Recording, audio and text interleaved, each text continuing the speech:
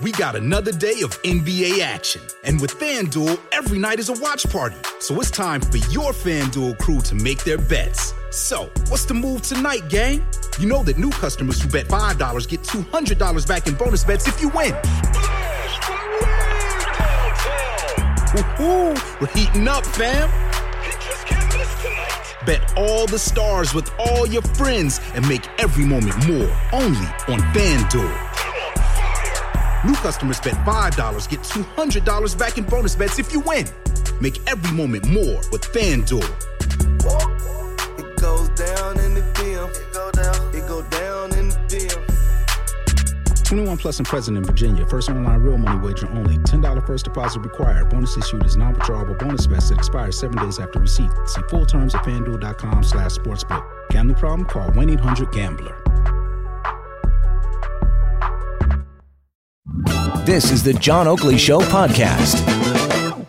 So I urge Mr. Ford not only to change up his education minister with a new mandate, but to cancel his trip to Washington and stay here at home to make sure that the issues in education are resolved and we can keep our kids in the classrooms going forward. All right, that was Andrea Horwath, and I'm going to skip ahead. We're going to actually deal with the whole file, dealing with the education, the strikes by the teachers' unions and the Ford government having dug in their heels. Andrea Horwath has joined us on the line, leader of the official opposition in the legislature, to address what exactly is going on and her thoughts on the matter. Ms. Horwath, always a pleasure. Good afternoon. My pleasure, John. How are you? Very good. Now, the clip we just played, you're alluding to wanting to see the Minister Lecce fired. Why is that? Well, I mean, it seems clear to me that there's a toxic environment that exists currently, that the impasse continues to get worse and not better. And what Mr. Ford needs to do is, I think, what is the obvious thing, which is get the cuts off the table and allow the other issues to go then to the bargaining table to get a resolution so our kids can go back to school. All right. And so how does this implicate Minister Lecce? Well, I mean, Minister Lecce has been kind of at the helm for some time now. Some of the, the to and fro, if you will, some of the government rhetoric that's been coming out is attributable to him, which is why I'm saying that I don't think it's productive for him to stay on the file. I mean, he, after having created the environment that he's created with these, press conferences that he holds, it's hard to reestablish some kind of a path forward. So it's not just a matter of getting Mr. Lecce off the file, but it's actually changing the mandate of the minister that would be coming in to follow him. In other words, a mandate of getting the cuts off the table and negotiating the rest of the issues. All right. Well, then that does sound like it's almost a part of a negotiation. You get rid of one of the negotiators. I mean, is one side more virtuous than the other in your mind? Well, what I'm saying is that there's no doubt that this entire situation stems from choices and decisions that Mr. Ford has made, that our Premier has made. He has certainly been the one giving the marching orders to Mr. Lecce, the minister. But then that means that it's up to Doug Ford to fix the situation that we have, to find the path forward to a settlement. And I believe that the best way to do that is to be clear about getting the cuts off the table and sending a new minister in with that new mandate. Again, Andrea Horwath is with us, leader of the official opposition. Now, we were told by Sam Hammond that I guess just yesterday the union was close to a deal with the government late last week, and then suddenly he says the goalposts were moved. Do you have any inside knowledge as to what might have been taking place? No, but I was really disappointed to hear that, because if in fact you're getting close to a deal, the last thing you want to do is upset the apple cart. So I've only heard exactly what you've heard. I haven't spoken to anybody that was at that table experiencing those events, but it's extremely disappointing, and I think all parties, whether you're a student, whether you're a family member, a parent, whether you're an education worker or teacher, whether you're on the government side. I mean, to see, that progress was being made, only to, have victory pulled, have a defeat pulled out of the jaws of victory. That's troubling. Andrea, is that 2% sacrosanct? I mean, when I was talking to Harvey Bischoff last week in this program, and I just blue skying with him, said maybe, if they moved on the teacher to student ratio slightly, eliminated the 2 mandatory online e-courses, or at least put it on ice for now, brought it in more gradually instead of imposing it in 2 years down the road. He said that would break the logjam. But then again, he reverted to the 2% as being something that was non-negotiable. Shouldn't it be, though? I mean, because the government's already passed legislation. I know it's being contested at the 1% cap on public service wages.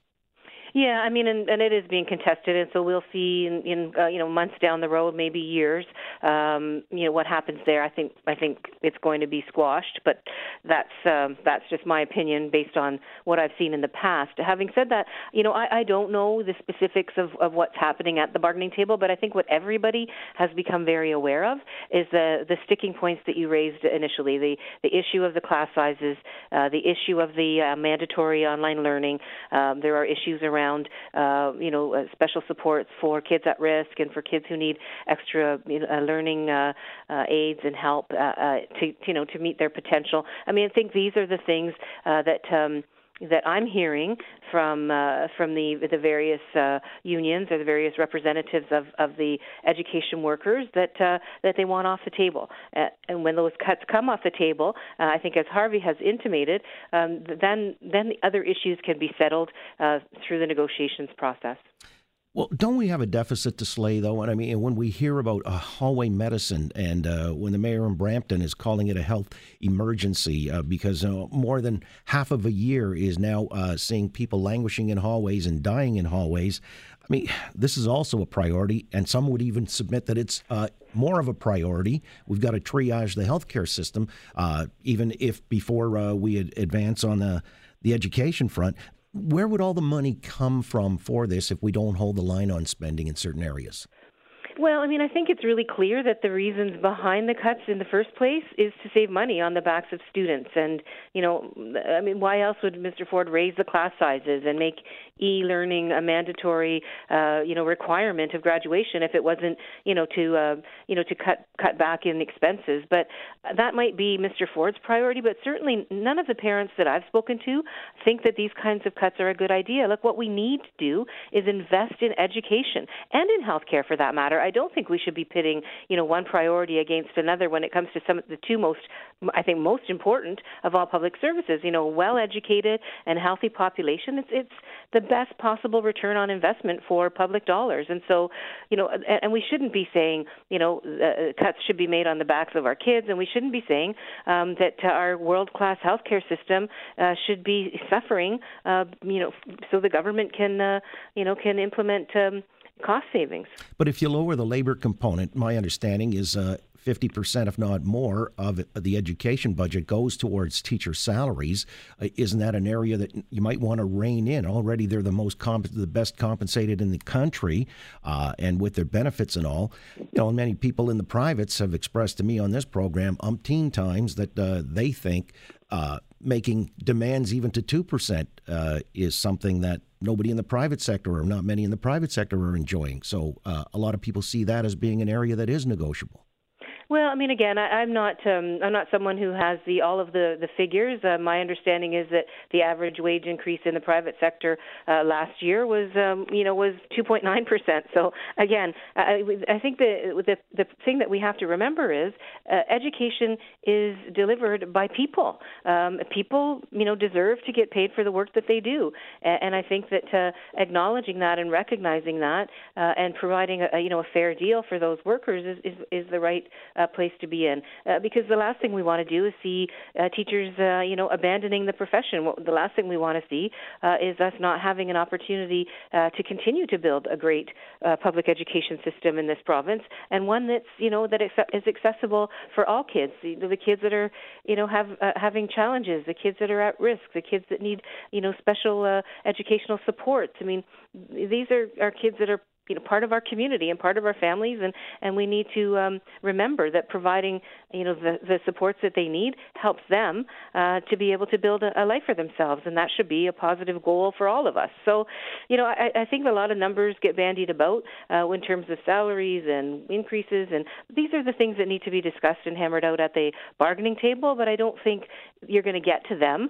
unless you deal with the cuts that are already kind of stymieing the process, right? So the things like larger class sizes and things like mandatory online e-learning. I mean, these are the pieces I think that have to go for the process to move forward. All right. When you say cuts, the government, needless to say, would dispute that. They say there's actually a greater infusion of cash. But let me move on, because I've got just a couple of other things I wanted to ask you. If, in your mind, one union settles, do they all? Oh, I really don't know. I mean, I think each one has a different process, and each agreement is a different agreement. So I think it would be determined by whether the the various agreements that are being negotiated are able to reach positive conclusions. So I really can't answer that question. But then let me ask you finally, full-page ad taken out in the major dailies, and I know your own member there, Mr. Natishik, is looking into, I guess, the ad council and the legality of it. Do you think there's anything illegal about, say, an anonymous donor or individual taking out an anti-union ad? Well, I don't think it's so much that. I think it breaks the rules around advertisements during election periods. And, of course, we have 2 by-elections that are happening here in Ottawa, in Ottawa here in Ontario. So any kind of third-party advertising, there's some strict rules around that, which this particular group seems to have breached, and that's why we're asking for Elections Ontario to look into it. But the other thing is, as an Ontarian, I think it's kind of sketchy to have this unnamed group, this kind of shadow shell organization, engaging in, political type of advertising, and with nobody knowing who they are or where they raise the money. I mean, it could be hundreds of thousands of dollars that was spent on these ads, and I think Ontarians deserve to know who's behind them. And yet, ironically, the papers took their money, including the Toronto Star. So I don't know. Maybe we can take it up with them. Andrea, I got to let you go on that note. I appreciate your weighing in on this matter. All right. My pleasure. Thanks, John. Take care. You take care. Andrea Horwath, the NDP Leader of the official opposition in Ontario. Thanks for listening to the John Oakley Show podcast. Be sure to rate, review, and subscribe for free at Apple Podcasts, Google Podcasts, and anywhere else you get your on-demand audio.